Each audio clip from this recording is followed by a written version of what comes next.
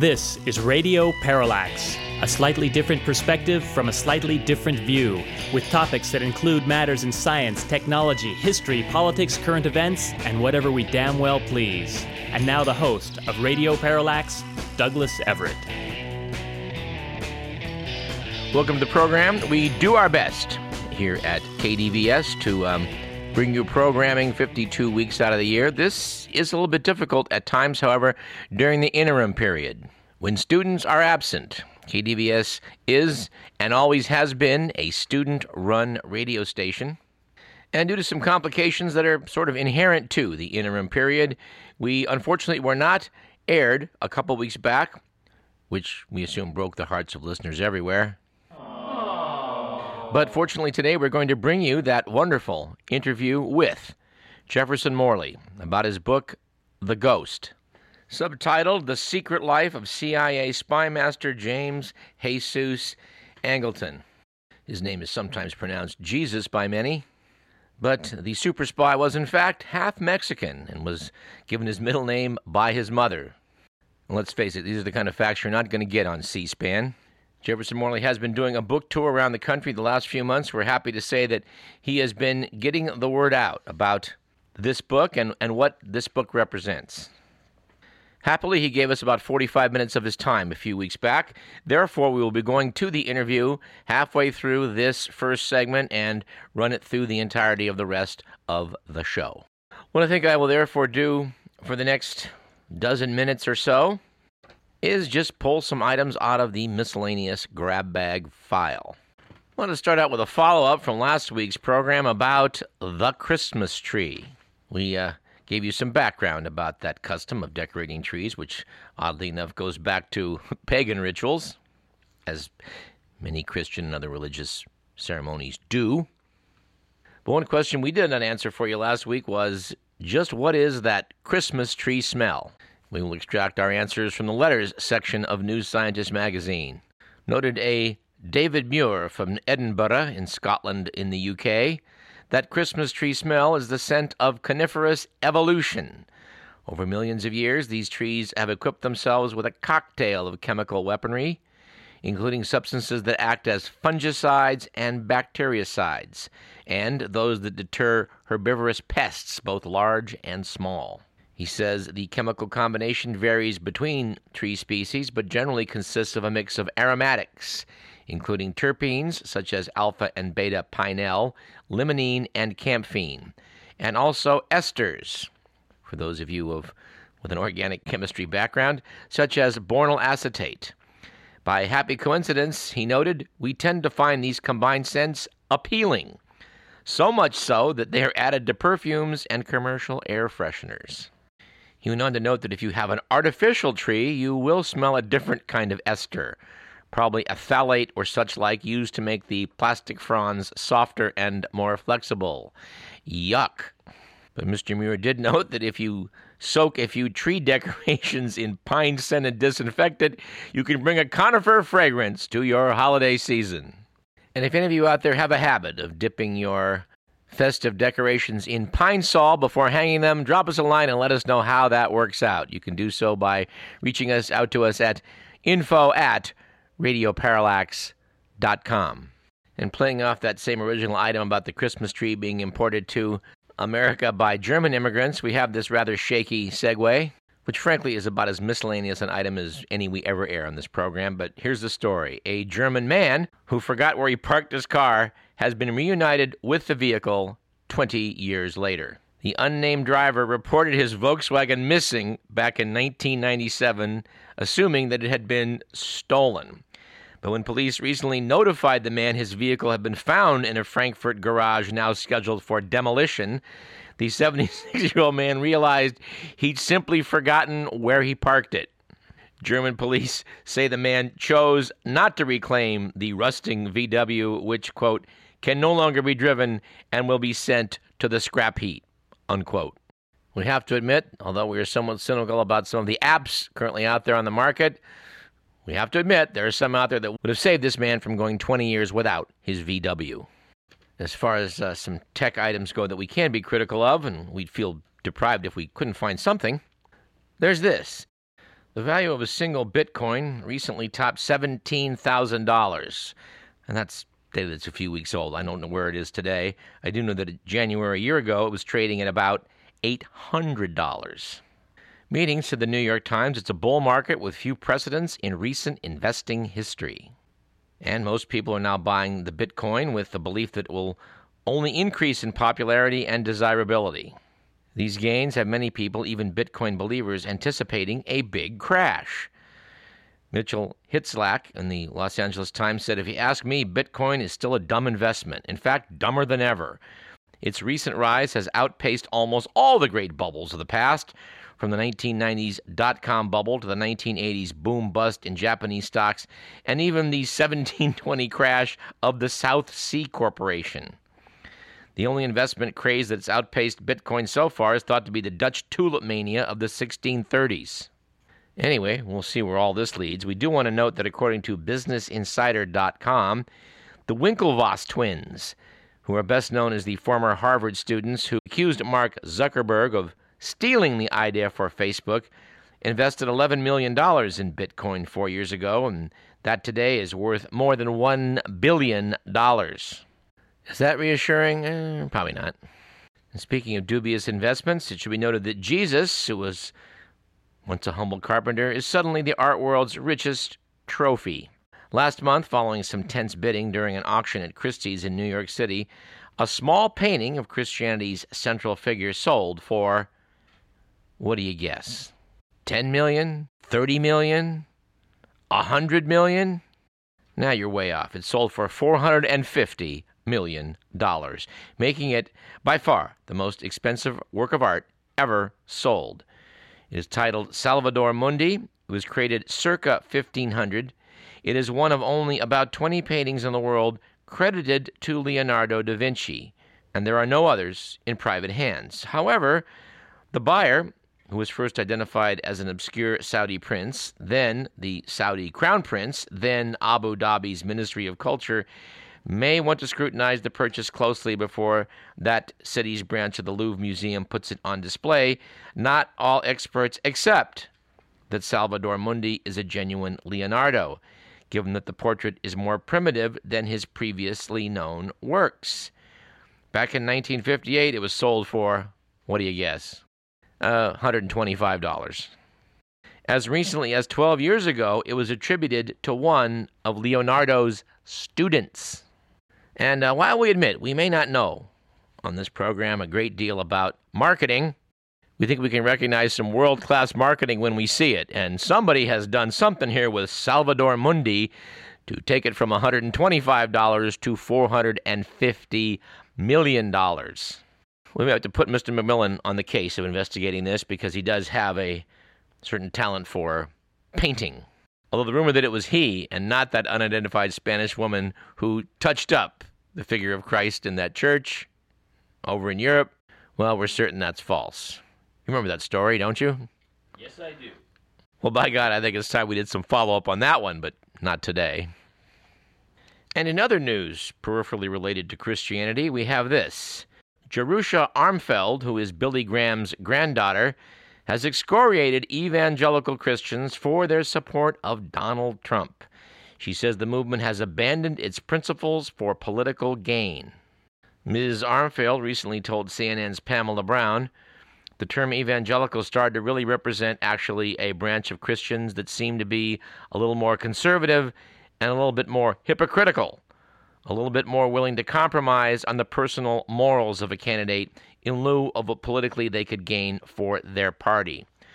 When Brown asked Armfeld about her Uncle Franklin Graham's recent tweet heaping praise upon Trump, the evangelist's granddaughter and wife of a pastor in South Carolina says she thinks he was referring to the president wanting to bring back Merry Christmas. She also suggested that the war on Christmas that Trump has quote-unquote won is a non-issue. Armfeld said, I haven't seen Merry Christmas really being attacked. I've been told Merry Christmas by all sorts of walks of lives and all sorts of cultures just this year. Armfeld furthermore said Trump has not shown himself to be a Christian and has exhibited qualities that are the opposite of Christ-like. She said, my Jesus that I follow was really somebody who fought for the outliers. And I think that Trump has actually done the opposite in kind of ostracizing them. Well, there you go. And speaking of toxic snakes, and how's that for a segue? No, I did say toxic snakes, not talking snakes, like in the Garden of Eden. A recent study by Akira Mori of Kyoto University, Japan, and Gordon Burkhart at the University of Tennessee in Knoxville examined 2 snake populations. The backstory on these snakes, which are called Japanese tiger keelback snakes, is that they eat toxic toads and store the toxins of those toads in nuchal glands on their necks. When threatened, the snake arches its neck, displaying the nuchal glands, and if a predator bites the snake's neck, it will get a jet of toxic fluid. By contrast, snakes from toad-free islands flee when attacked. So these researchers just decided to see what would happen if you took snakes from toad-free and toad-rich islands and fed them different diets, i.e. toxic toads or not. Turns out if you feed a snake from a toad-free island the toads, they will respond to threats with nuchal gland displays rather than fleeing. The researchers say this is the only example in terrestrial vertebrates where animals act as if they are aware of when they are toxic and when they are not. And so far, Radio Parallax is unaware of any efforts to make members of Congress more aware of when they are and when they are not toxic. And finally, before we turn to some serious political matters, we have in our hands what is alleged to be from the James Brown estate, James Brown's to-do list. Radio Parallax has been unable to verify that this is indeed in the handwriting of James Brown, but we are accepting it as authentic. So once again, we have here James Brown's to-do list. Number 1, get up. Number 2, get on up. Number 3, get up and do my thing. Number 4, get up off of that thing. Again, James Brown's to-do list. Item number 5, get on the good foot. Number 6, get Papa a brand new bag. Number 7, give it up and turn it loose. Number 8, make it funky. Number 9, don't take no mess.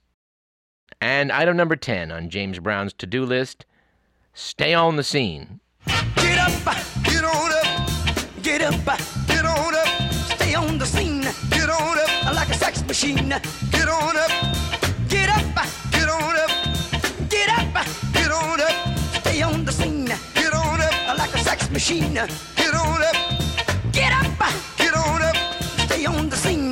Get on up like a sex machine. All right, let's get serious.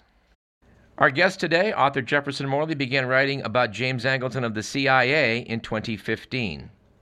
Angleton, you should know, had a surprisingly large role to play in many secret actions that took place during the Cold War, which resonates still. From its earliest days, the Central Intelligence Agency was a powerful force directing clandestine operations around the world. James Angleton would, from 1947 till his forced retirement in 1974, wield enormous influence within the agency. Given that Angleton operated in a world of tightly held secrets, any attempted biography will have more than the usual number of problems accessing data. Luckily for all of us, Jefferson Morley applied his skills as an investigative journalist to the task, using archival material, released secret documents, and interviews with those who knew him. Mr. Morley's worked in Washington for 30 years, 15 of which were spent at the Washington Post. He has written about intelligence, military, and political subjects for The Intercept, Salon, The Atlantic, and others. His previous book, titled Our Man in Mexico, concerned Winston Scott, the CIA's station chief in Mexico City. This is a book which we highly recommend to you.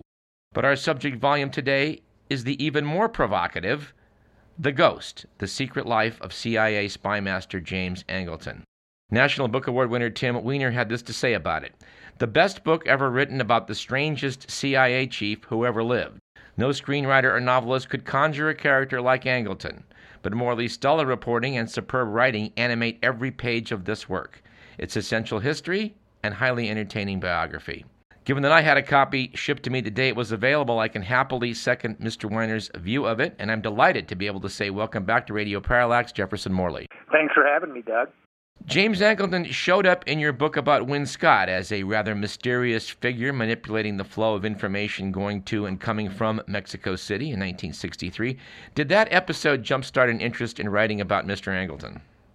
Yeah, it did. James Angleton and Win Scott were the same generation of the CIA, guys who came into intelligence work via the Office of Strategic Services during World War II, became enthralled with intelligence work and joined the CIA when it opened in 1947, and then served in the CIA for 25 years. So the careers of these two men were intertwined, and indeed for a lot of that time, Angleton and Scott were friends. So I knew a lot about Angleton after I had finished the book.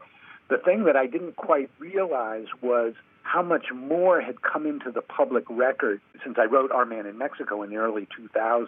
When I got the contract for the Angleton book in 2015, I realized there was this huge body of material about things that had really not been written about by Angleton's other biographers, specifically Angleton's role in the JFK assassination story, but other things as well. So by the time I got around to writing this book, there was lots of material that had not really been used by other authors. So there was lots of good stories to tell, and The Ghost is the result, a compilation of those good stories.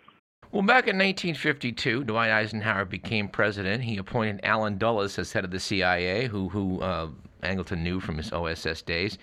Angleton convinces Dulles personally to give him some extraordinary access to materials as a head of counterintelligence. Can you outline what a remarkable niche Angleton carved out for himself, which you've kind of described as a CIA within the CIA?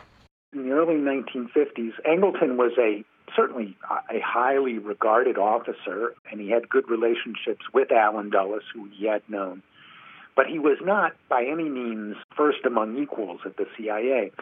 But in 1954, he had the idea that CIA operations were insecure, that the KGB was much more efficient at infiltrating the CIA and U.S. institutions than people had appreciated. And he said the CIA, what this agency needed was a counterintelligence staff to ferret out threats to internal CIA security. The CIA didn't have any centralized counterintelligence function. They had counterintelligence officers working on specific operations, but nobody overseeing the whole area of counterintelligence. So Angleton created this job, thought it up, and persuaded Dulles to do it. And so that became his platform for amassing a great deal of power. The counterintelligence staff was created in 1954. It had basically, in Angleton's original conception, about 4 offices within it. So it started as a relatively small operation. By 1958-59, the counterintelligence staff had 200 people working for it, all under Angleton's control. Half of those were officers and agents, half of those were clerical people. But this was the heart of Angleton's operation, which he used from 54 to 74 to amass a great deal of power in all sorts of areas, like you said, that went far beyond counterintelligence. So he really used this job that he thought of to fill his own intelligence ambition. It's been noted that we live in something of a surveillance state these days, with revelations about the NSA and other things. Back in the 50s, Angleton allied himself with J. Edgar Hoover to sort of forge a relationship between the CIA and FBI to basically spy on Americans. Can you tell us a little bit about that? Yeah, this was one of the interesting stories that was in the public record but had not been appreciated. In 1958, J. Edgar Hoover wanted to expand what he called the COINTELPRO program. And COINTELPRO was a counterintelligence program which had been used by the FBI to attack, discredit perceived enemies of America. And the program had been created during World War II to take on pro-German organizations in the United States. Hoover revived this in the late 1950s to go after communists in the United States.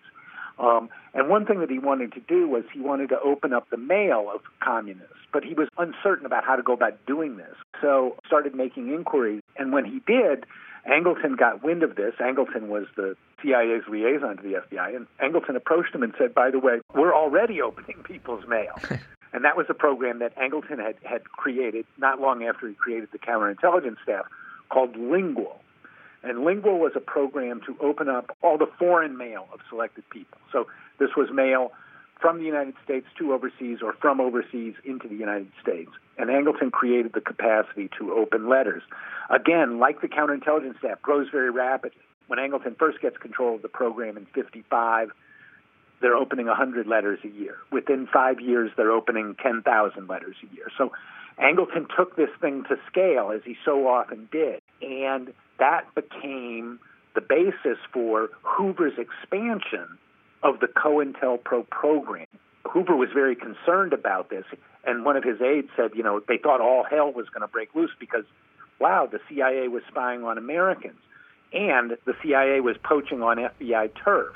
Right. Well, Angleton cleverly put the thing together, and Hoover, always hungry for more secrets, welcomed Angleton's gift of intelligence. So Angleton created a program called Hunter, and what Hunter was fed all of the lingual letters. Any letters that the FBI wanted were funneled to them. So the FBI could then levy their requirements on Angleton's intelligence collection. And so COINTELPRO grew in part because it was fed by Angleton's intelligence. COINTELPRO was always a joint program of those two agencies. It was not just a Hoover specialty. It was a Hoover-Angleton program.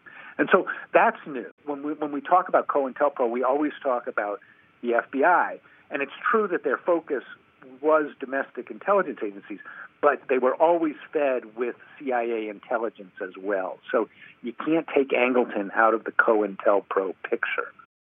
Well, let's take another look back at the 1950s.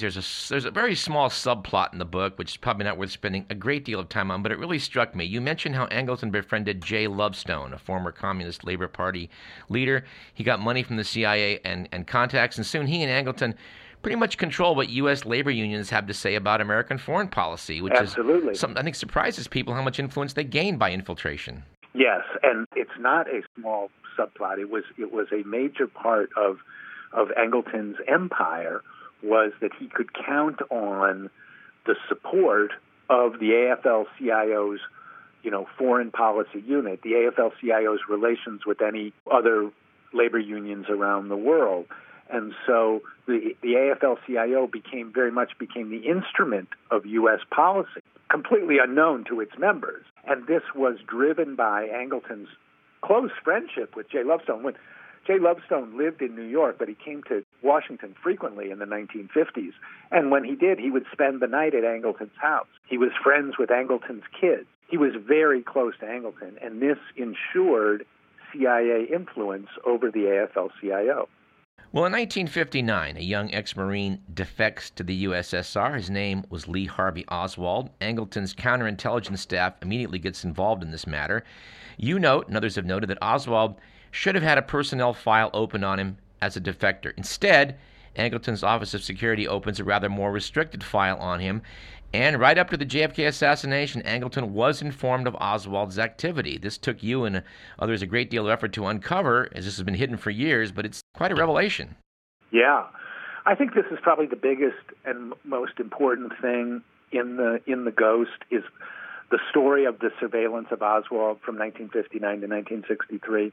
The JFK assassination story is contested in every area and all that, but the paper trail shows very clearly, this is not a theory or open to interpretation, is the CIA was definitely paying close attention to Lee Harvey Oswald, starting in October 1959 and continuing for the next 4 years.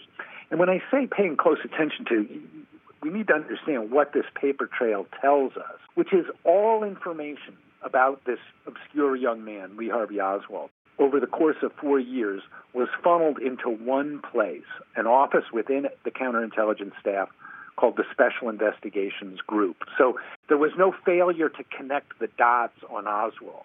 All of the dots were in one place. They were in a file controlled by Angleton's staff.